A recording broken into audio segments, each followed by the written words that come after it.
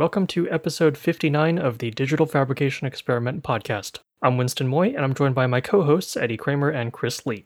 We're a couple of machinists, and we'd like to bring you into our conversations about life in the shop and topics in making. Eddie, Chris, how are you doing tonight? I'm doing great. I haven't been in the shop much, but I'm hoping to live vicariously through you guys when I hear what you've been up to for the last 2 weeks. How about you, Chris? The UMC shop has been kind of quiet because they're just pumping away. And then at work, I've just been having fun with the DVF, Doosan 5-axis. But that's about it on my front. I think Winston's got a lot more exciting stuff to talk about than we do. Isn't that right?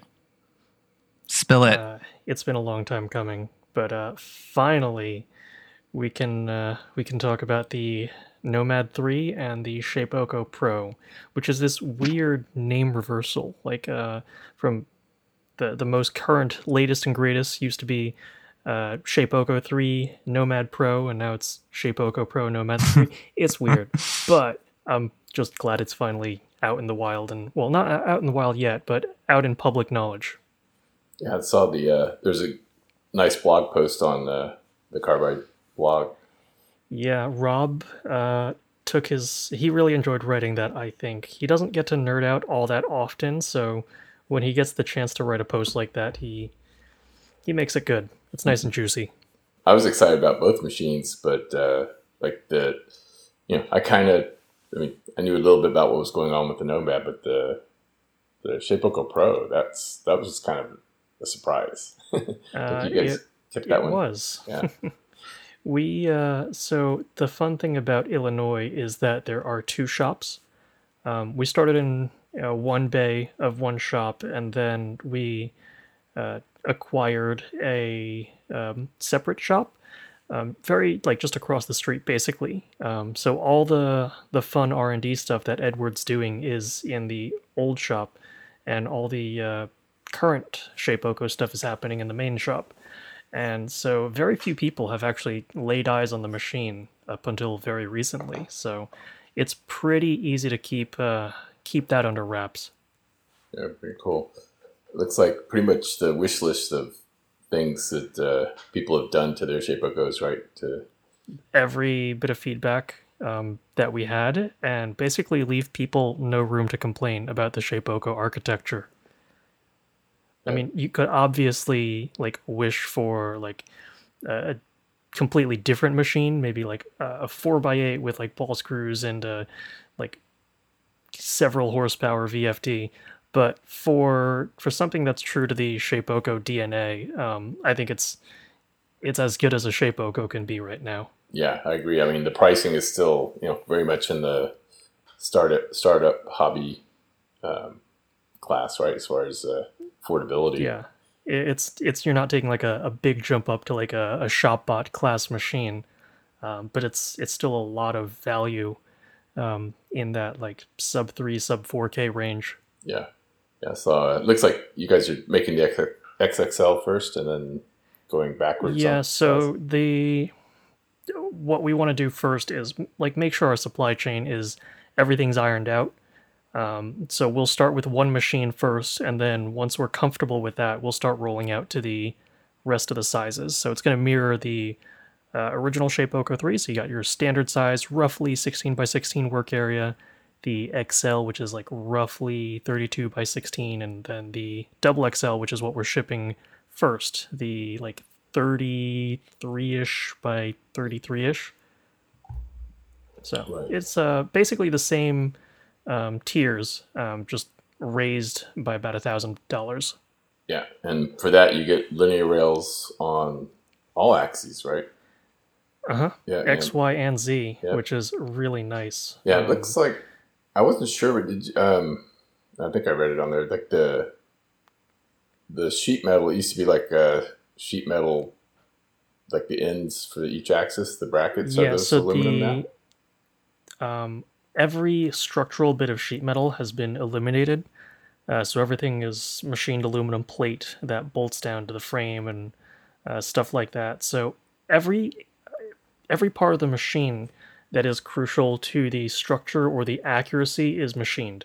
So the ends of the rails are machined, the plates are machined, So people who are complaining like, oh, the machine doesn't get like put together square, That's we've eliminated their room for complaining. yeah. That's what I was thinking. So like a lot of that tramming video that you were always kind of the expert on tramming the Shapeoko. Now it becomes so much easier, right? Probably Yeah, just a spindle we've mount. actually, yep, the spindle mount's new, which I really like.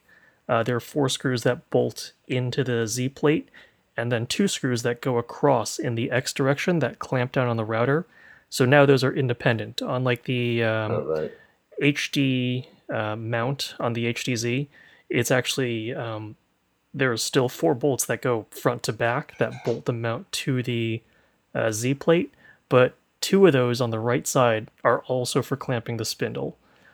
So there's a little bit of redundancy, and like if you loosen them to adjust everything, we've just decoupled those completely, which is Yeah. nice. Yeah. So it's like less degrees of freedom when you're trying to adjust just Yeah, like you're one not gonna thing. like start loosening bolts and all of a sudden your spindle drops or Yeah. something.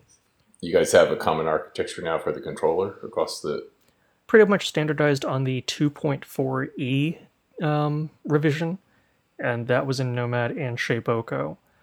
Going forward, the Nomad 3 and the Shapeoko Pro are going to share the 3.0 controller board, Okay. which is a slightly bigger footprint, but it's also like includes everything that kind of we wished we could roll in, or had we known, we would have included those extra ports.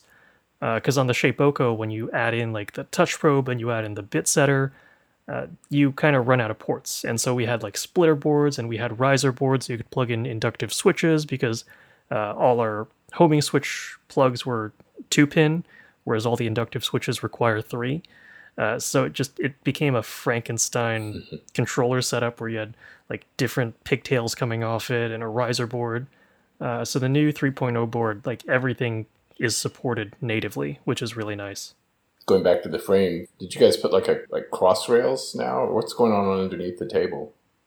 So we really wanted to address the sagging that people were complaining about.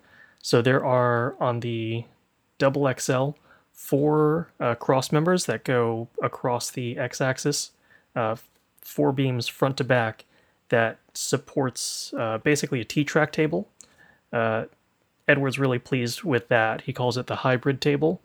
And so it's custom aluminum extrusion that goes front to back. It's sort of a U channel, but there's also C channels on either end. So when you set up some of these side by side, the ends become a T slot, and the center U channel, you can drop in some MDF, and the MDF is fully supported front to back.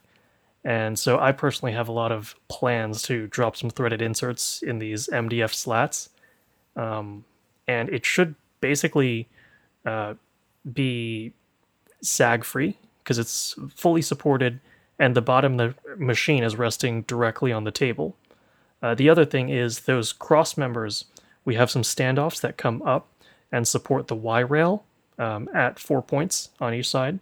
And so there's basically no room for any sag in the Y axis rails as well. Oh, very cool. Yeah, it looks like it was just kind of. I don't know how. When did the Shapeoko 3 ship? That was like That was, I was 2014. actually just looking in my archives. It was early 2015, I want to say. Yes. Um, So there's like yeah, 5 years of data collection and learning, right? Yeah, yeah. I mean, going into this. the That's, first year and a half that we came out, there were some pretty big changes, some corrections to omissions in accessories, and I think the Z-axis plate. There was an issue where the sheet metal would bend or deflect a little bit. So we swapped that out for a C-shaped front plate on the belt drive, just to prevent it from deflecting and bowing. But yeah, it's the architecture has come a long way. yeah. I've actually got a picture of all three Shapeokos, 1, 2, and 3 side by side, and the evolution is pretty cool. But the Pro just takes it to the next level, and I I wish that's what we had all along, but I understand like why we took those incremental steps to get there that we did. And part of that is just the community and the understanding of that technology, especially in the hobby space, has just been changing over time. Yeah, and I mean, I'm guessing some of this was driven by, there's probably people doing stuff with Shapeokos that Ed never had in mind initially, right?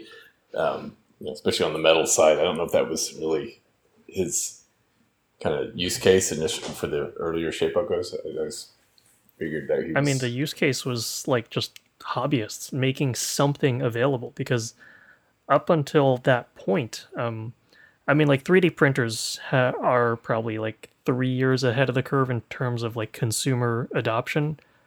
Like you can see these in like libraries and maker spaces. It was just a lot more approachable, and it matured to the point where like you could buy one at Staples or something. But CNC has always been a little scarier. The general public, just it's been slower for them to get behind it. And because of that, it's just, I don't know. It took a little longer for our machines to get to where they are now, where they're stronger and more robust, because the early use cases were, oh, I just need something to carve some wood, or like cut out a piece of cardboard or something. And I guess if you were a serious user, you probably would have fallen into the like ShopBot camp or something. I mean, this is a pretty beefy machine. Like I'm looking at, I'm pretty. This is super exciting. Even though I'm not in the hobby machine realm anymore, but I'm thinking like, what are you guys going to do? What's the next machine going to look like?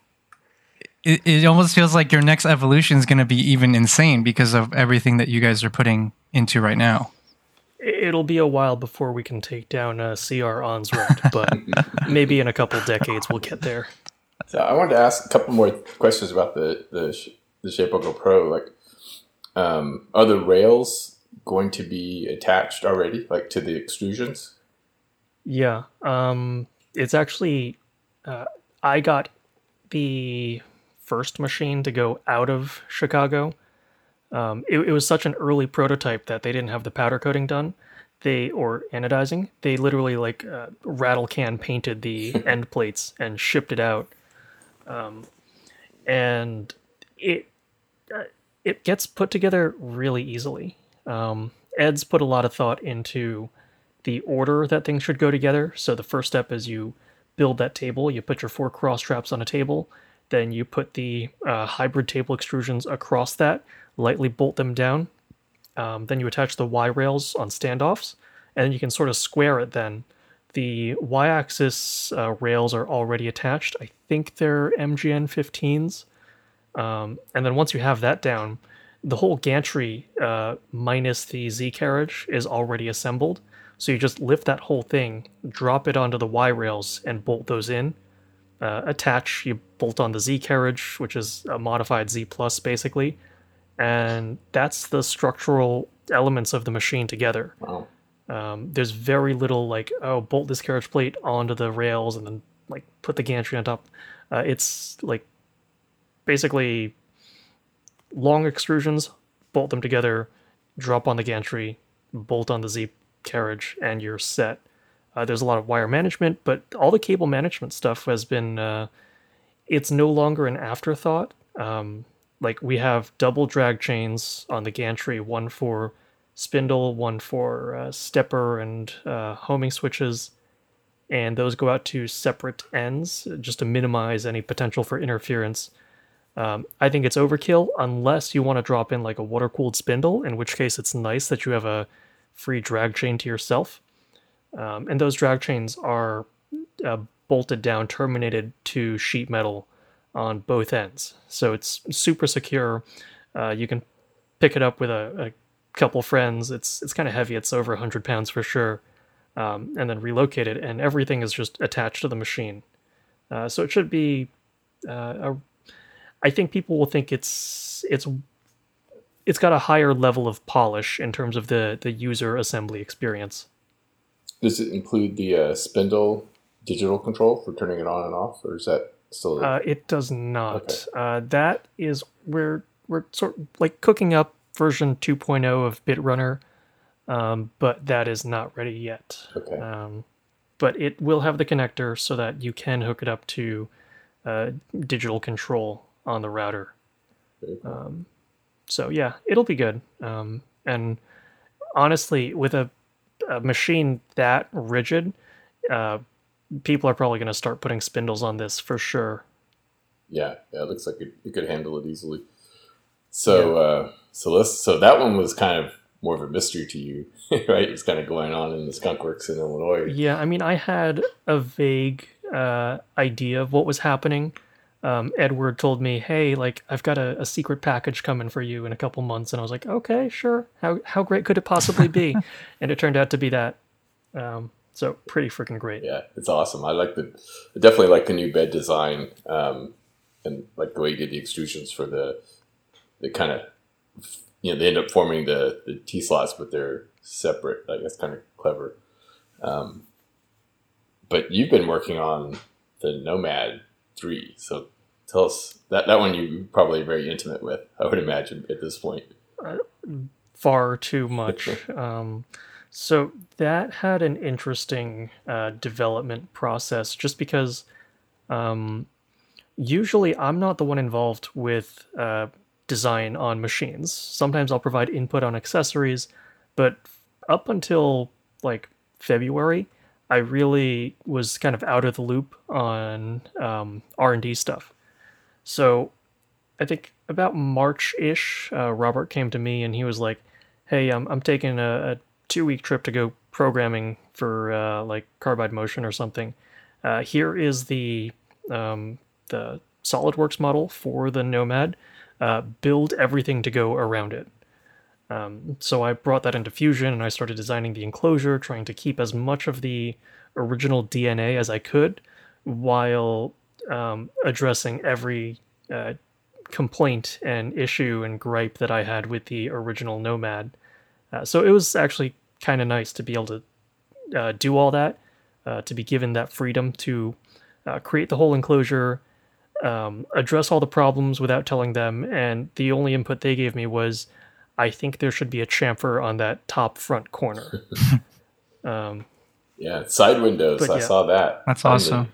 That was something I definitely wanted.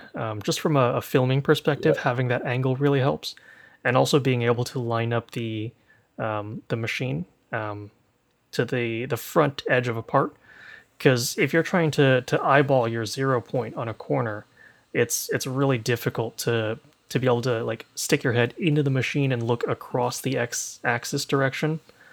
So windows really help there. Yeah, and you could, I don't know how low they go. Like, there's been times when I would, like on my original Nomad, I wish I had like side cut out so I could have big stock kind of extending out a little bit. Just to saw it in half. That was my bandsaw back They then. don't go behind the where the spindle I got you. is, like along the x-axis. Yeah. So if you had like a large triangular piece, maybe the ends could stick out towards the front, like the wider side. But for the most part, it's probably not good for clearance. It is good for if you want to just remove a window and plumb in a vacuum hose. Oh yeah, that's true. Or an ATC. I've got one window where I have a cutout specifically for a vacuum hose. Some people can make that mod, or they can just cut their own window and have a different window if they want a vacuum hose and one if they just want it completely sealed. We'll see what people do. I don't know if I might make a push to offer just replacement windows, especially if they get scratched up. We'll see. You guys went to linear rails on the Z-axis and kept the round rails right on the X and Y on that machine. Yeah. From the perspective of what we wanted to do, a lot of it was mainly with the Z-axis. We're pretty comfortable with the round rail architecture for X and Y. Yeah, they're beefy. It's worked out really well, and I mean, we've got a 5-axis that can machine those carriages as a single block.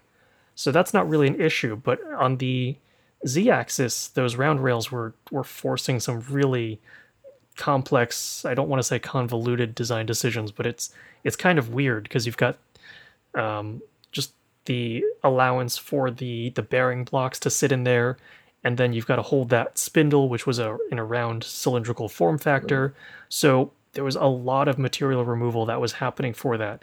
and being able to switch it to a flat plate architecture of just aluminum rectangle bolted to linear rails simplified that a lot. Biggest improvement was the spindle, right? So what are the specs on that guy? Ooh.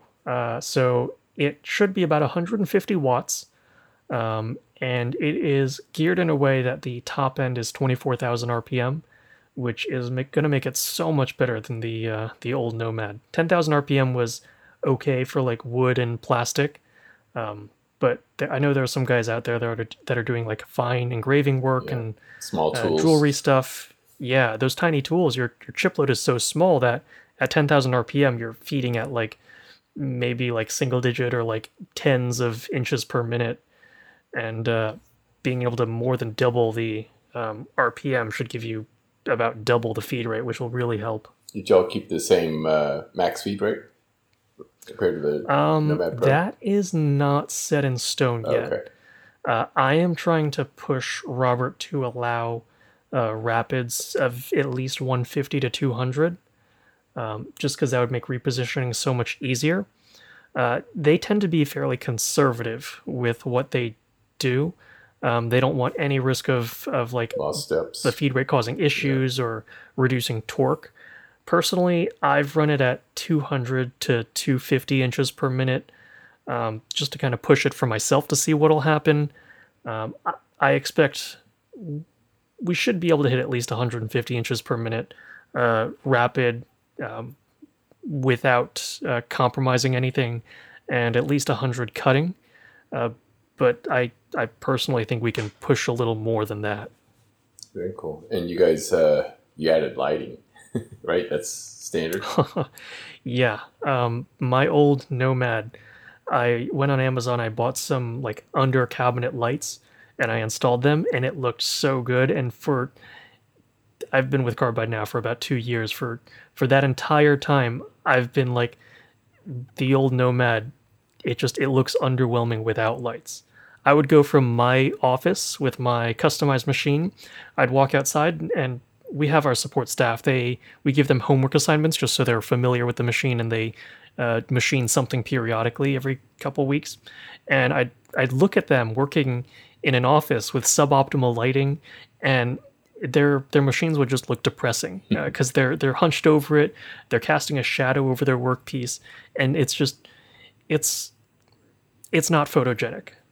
So adding those LEDs was something I really wanted to do, and that also gave us the perfect place to put our branding on the back of the machine, since we have a white HDPE sheet on the back. So we've got the Nomad in a all caps font, vinyl decals on the back, illuminated by the LEDs, and so it really pops. It's got a really nice modern look. One of my friends said it looked like what would happen if Apple made a CNC machine.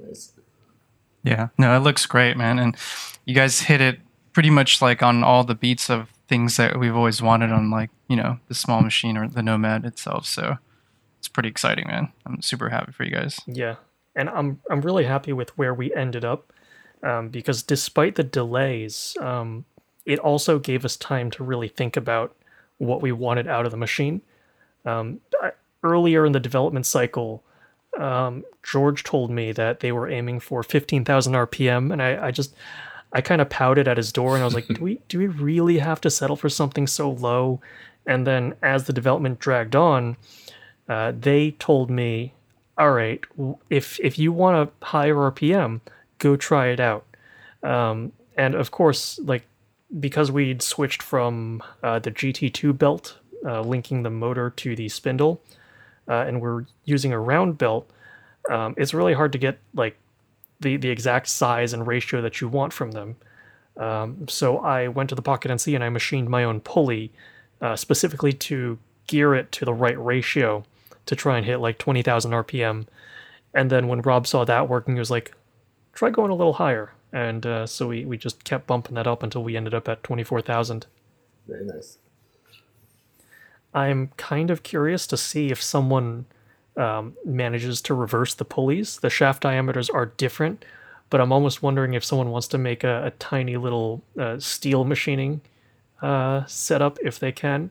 but it's probably not what the machine is meant to do. That the RPM is really where you get the most advantage and the most utility out of that machine. Yeah, with the tooling size that you would use on it, I definitely agree. More Yeah. RPM is always better. I 100% agree. So you guys, did you guys announce pricing on the Nomad 3? I couldn't remember if that was... Yeah, both of them come out to about 2,800. Okay, well that's very close to the Nomad Pro price, if I recall. Yeah, we wanted to keep it as close as we could, and part of the reason we're able to do that is by like making the machine smarter. So simplifying that Z-axis was part of it, and then just bringing as much as we could in house. We bought a UMC 750 just so that we could make those carriages in house and not have a vendor do it, and that gives us just more direct control over quality control. And just improving the process. As we learn how to make them better, we can immediately fold those improvements into the toolpath because we own the part, we own the process. Right. Yeah, it makes it easier to experiment too, right? Stuff that never probably makes it into the final version. You can find out if it's going to work. I mean, if we want to make a custom version of something or just try something out, we could do that. Right now, we're probably not, just because we want to lock down our G code and like hit cycle start and get the same part out until we're through the initial surge. But if in the future we want to iterate, we want to improve, we do have that capability.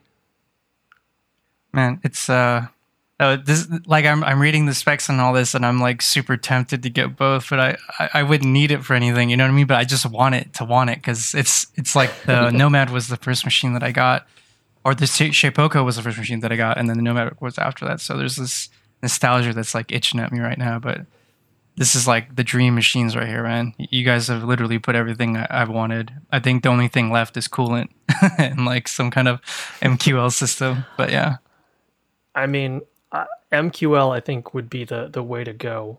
I know someone who has a like the Mega V. I don't want to say Shapeoko knockoff on air, but it's kind of a Shapeoko knockoff.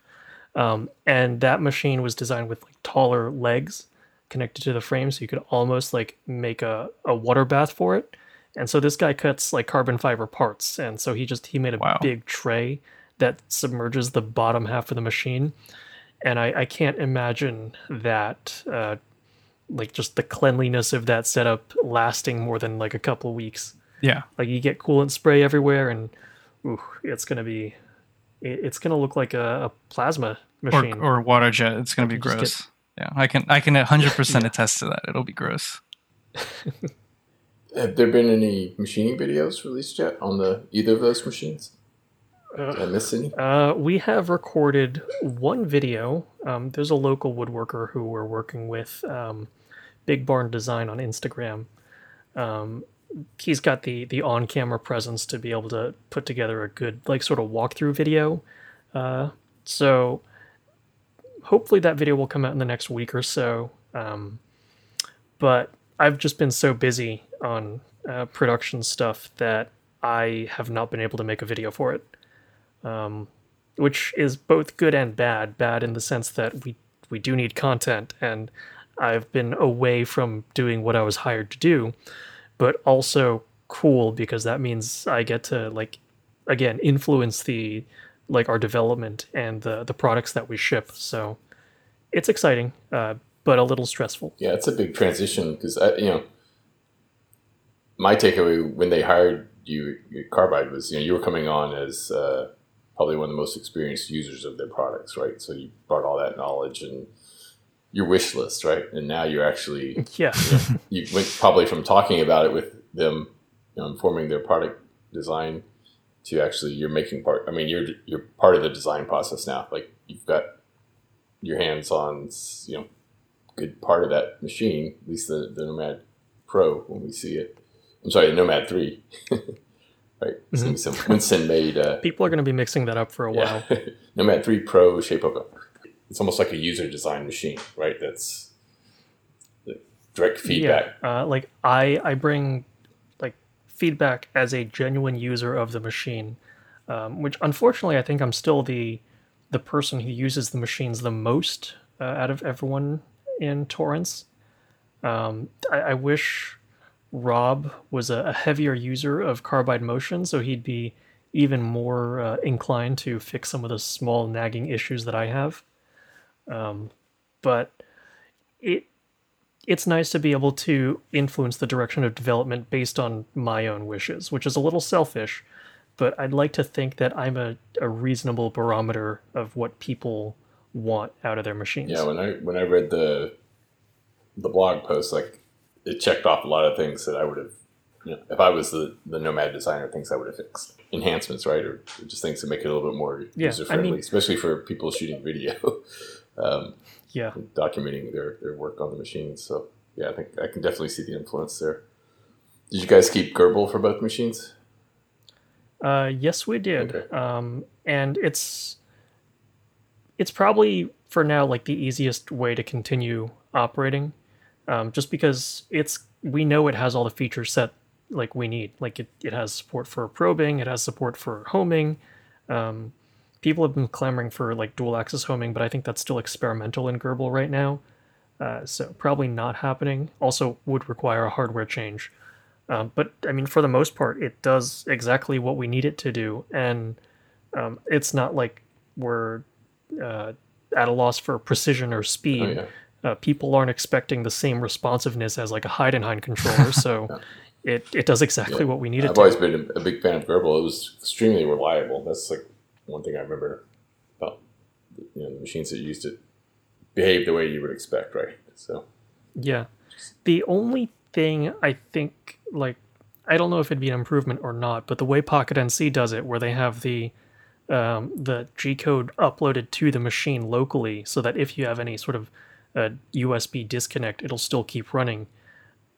It would almost be nice, but I think it would also add an extra layer, because sometimes their HTML UI has a bit of responsiveness issues, but I think they fixed that in a recent firmware patch. Yeah, it's definitely a different approach. I mean, with 5-axis, that's probably where you start to see pain staying with Gerbil, but yeah, I think for a 3-axis machine, that's at that price point you guys are hitting, that's a great way to kind of keep that price down. I'm assuming that you're going to be getting one of these machines in your garage as well, right? One of each? I don't have room for both of them, but I am looking for like an XL size machine. The problem is it's about an inch or two wider than the originals, and my enclosure is very there's not a lot of room for growth in there. So I might just like pimp out my current XL. I don't know, maybe talk to some of the guys over at Saunders Machine Works and get one of their fixture plates. And then just use that machine, and then just go into work. I've been going into work like basically every day for the past 3 months, which is unheard of. My original work schedule was 3 days a week, and 2 days I'd work on videos from home because there's no way to record dialogue in an active machine shop. But it seems like commuting has become the new normal. So if that is where the machines are, that is where I will go. But I think I can eke a little more life out of the current Shapeokos I have in my garage, plus the Pocket NC, plus my new vacuum former. So I got plenty to play with on both sides. So you're going to make me have to drive all the way to Torrance to play with these two new machines then? That's that what you're saying? Unfortunately, yeah. But there are some really great breweries out there for when COVID's over and we can hang out after work. You guys are making me jealous. And I'm curious. I'm really excited to actually try this out. I definitely want to push the shit out of these two machines, and I'm curious, like, what's the hardest material that you've cut so far on them? Probably just aluminum. I haven't had time to play around with No, them, I figure. that much. Yeah, once Vince gets his hands on it, then we'll really see. Yeah, honestly, I want to make another longboard. Just with so much more rigidity, I think I could get some Vince Fab style speeds and feeds and cutting recipes on the Shapeoko and knock it out in like half the time it did originally. Yeah, that's cool. So let's go back to the vacuum former. So I have been like really falling behind on keeping up with Instagram and stuff the last couple of weeks, just because there's some work stuff I had going on here. But so what's going on with looks like those are spoons. What were you making with the vacuum former? I couldn't tell. So my last project video, I made a wooden spoon because a lot of people have been asking for like a two-sided machining project. So I figured a spoon would be a good excuse to show some indexing pins and flipping over a piece of stock and just a good two-sided workflow. And then once I had that, some people started asking like, "Hey, can I buy one of these?" And I don't think I'm gonna make these to sell just because I don't have the time to invest into making things that are gonna sell for a marginal, modest profit.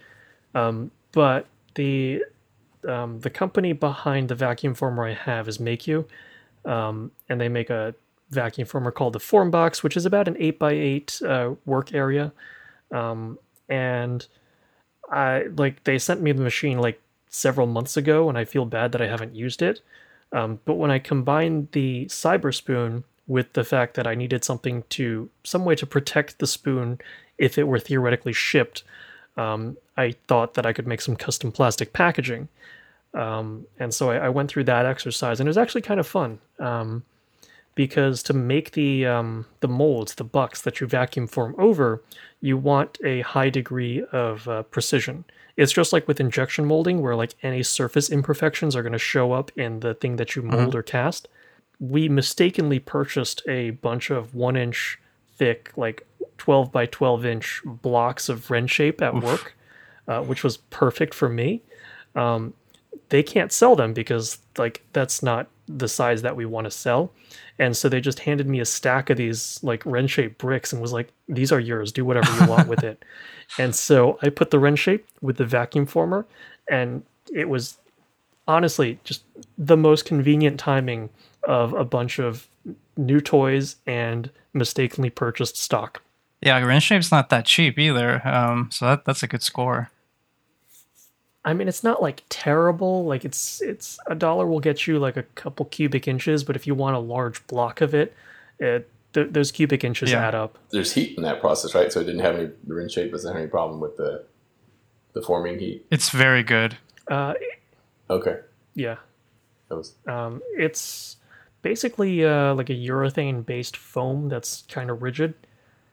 But the way that like what you're doing is you're basically just pulling a thin sheet of plastic over it and drawing a vacuum. yeah. And so there's not a lot of energy that's able to get transferred into the wren shape anyway. Right. So you're pretty okay on that Yeah, front. because the heat's all happening earlier, right up in the lid or the upper Yeah. riser. Yeah. The way this vacuum former is set up is that there's a ceramic heater at the top and a frame that slides on linear bearings. So you clamp the plastic in the frame, you move the frame up right underneath the heater, and when it starts sagging, you push the frame down over the bucks, and it also turns on a vacuum. So the entire time, basically, you've got a sheet of plastic that's soaking up the infrared radiation. So it's fairly cool until the moment of contact between the plastic and the wren shape, and the plastic is thin enough that it cools almost immediately and sets. Very cool. Yeah, so I was wondering, it was packaging you were making. Now I know. Mystery is solved. Yeah, that came out really good actually. I was surprised because like I wasn't sure like how good that little tiny thing was going to be, but I think it came out pretty great, pretty comparable to the machine that they had at the school, the vacuum port. It was like 100,000 times more expensive than what your Meiku is. So Yeah, the great thing is that with wren shape, you don't need a Haas or anything Nope. to cut fine details because it's so easy to machine. Like you touch it with an end mill and it disappears. So there's like no deflection. It's just down to the precision of the machine itself. And you'll look at the stepper motors we have, and it's 40 steps per millimeter. In reality, it's never quite that good. There's a couple more artifacts in the surface finish, but it holds like it. You run your hands over it, the fillets feel smooth. The depression for the spoon looks like flawless. So yeah, machining run shape is a dream on any desktop CNC. Yeah, it's probably some of the most accurate stuff you can machine because it's probably very little tool deflection either. Yeah, it's like next to machinable wax. It's probably as good as you're going to get if you want to purely hold tolerance in a non-structurally important part. Very good. So speaking of vacuum, so I've been working on kind of just a common set of vacuum held work holding for the Neo. I almost said for the Nomad. Yeah, so like I started off. I think I mentioned it a couple of weeks ago. I bought the Saunders, the small tooling plate, the one full of holes, and then put the plugs in that he sells, and the mod vise. But what I was looking for is like some. I leave the vacuum tables or the vacuum plates on the machine more frequently now. I usually have to pull one off to put the vise and the chuck on the bolt-on subplate.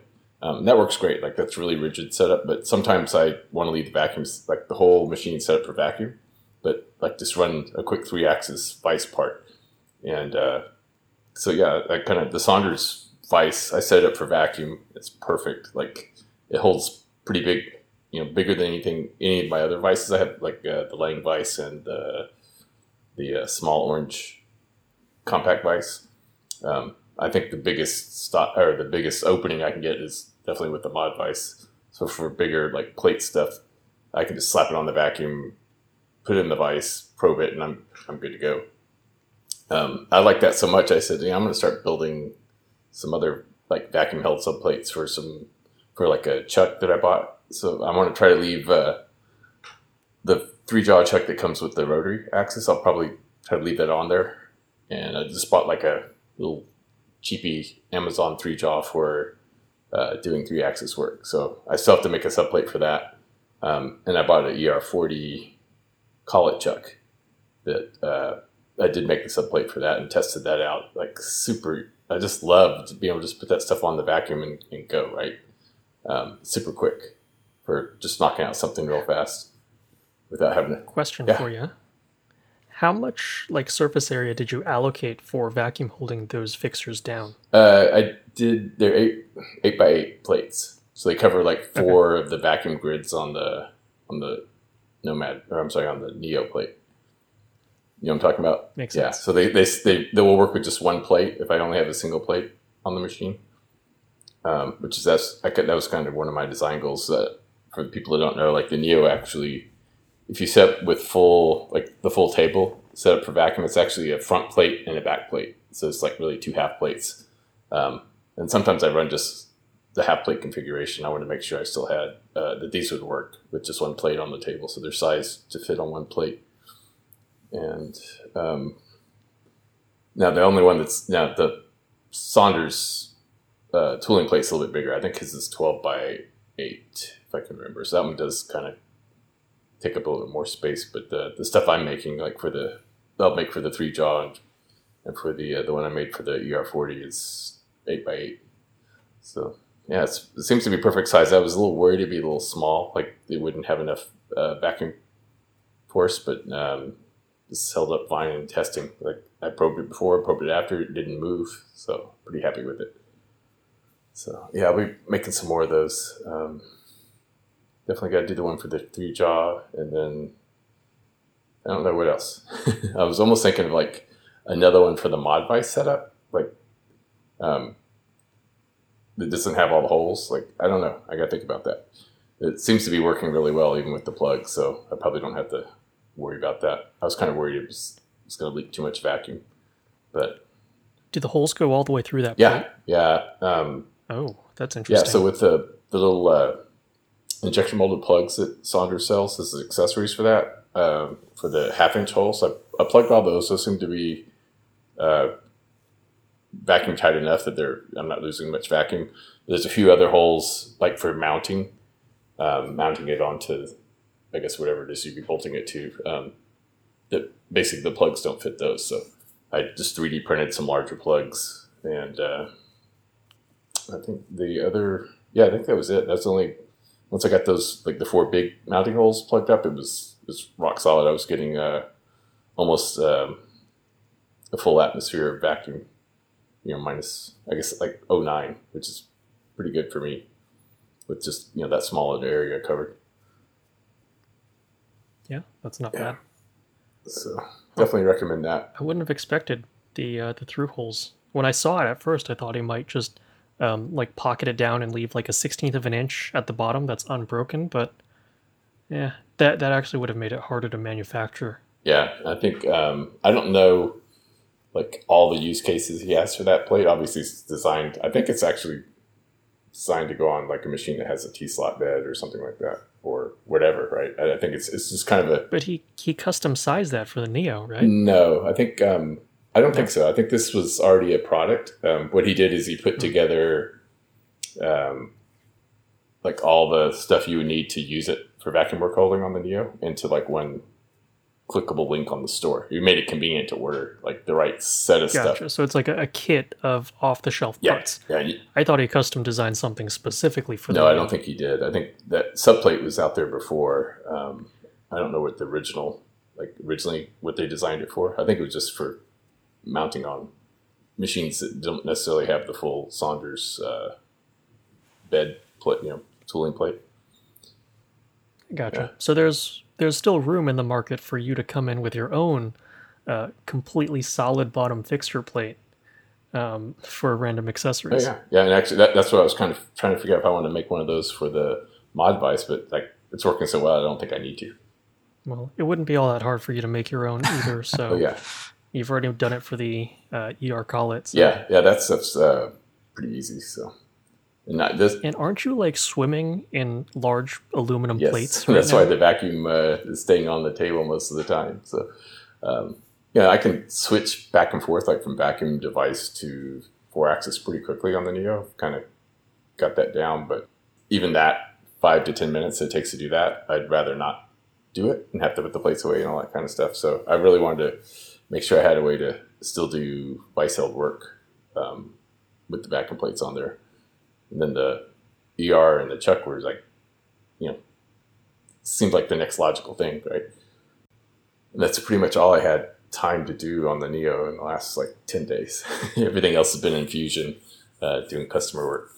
So hopefully, I think next week's gonna be a pretty full week of machining for me. Nice. That's good.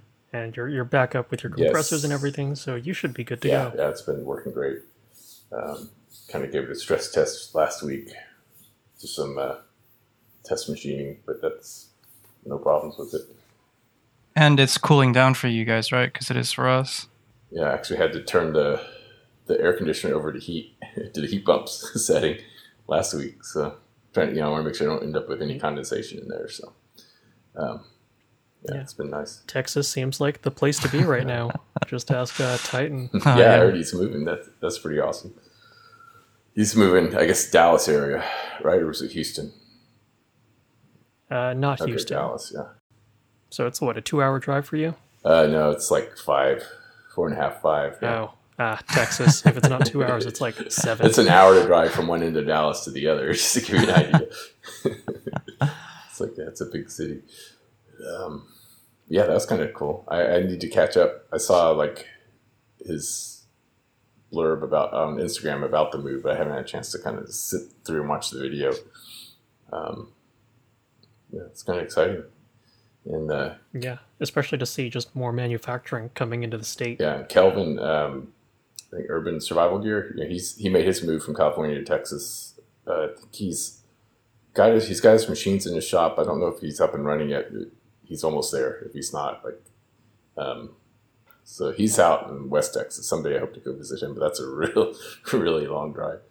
I want to say he's like in Amarillo or somewhere out there. Ooh, that's like over 4 hours then, right? It might be. I think it was 7 to 8 hours for me to get from you to the New Mexico border. Yeah, I think it's probably from here to where his shop is probably like 6 to 8 hours, but he's not too far from El Paso, I don't think. But yeah, that's all the fun stuff we get to do once the COVID the COVID era is behind us, right? It's probably going to be a while, but yeah. Yeah, no, I said once it's behind us, right? I got a long list of things I want to do. I never got to make my West Coast trip. That was kind of a bummer. What's happening, Chris? As far as shop stuff, nothing really interesting. Just chucking away on Triple Trees, and they're making stuff. And we actually got the intake for the motorcycle that we designed. We 3D printed, and then we had someone use a Romer digital arm to basically point tap and create a step file. And the file they gave us was like amazing. I was shocked, utterly shocked at how accurate and smooth the surfaces and everything was. It's basically, you would indistinguishable from a normal like CAD file as if you drew it in Fusion itself. And is that a physical, like a touch probe, or is it a optical system? Optical 3D scanner. I'm thinking of the one we have at work is the point probe, but no, this is a 3D scanner one. And we were just kind of messing around. Our buddy of ours has one, so we were like, hey, let's test it. Like, we'll 3D print this thing we designed and show me what kind of file you can give us. And it was a really good file. I was really shocked.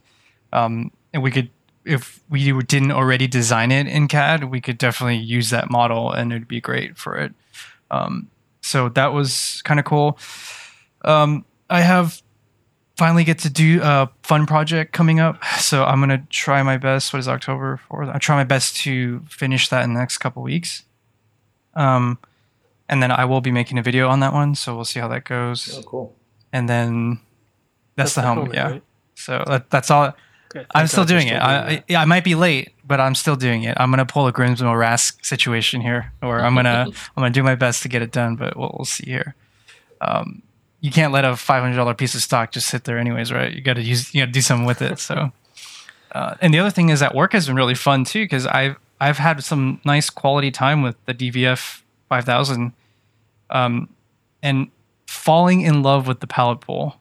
Originally when they bought it and they told me the price tag, I was like, do we really need that? Like, we're going to do the 0 point anyways on the 5th axis. Like, do we really need a pallet pull? And the answer is 100% yes, because how sweet it is for me to work on it.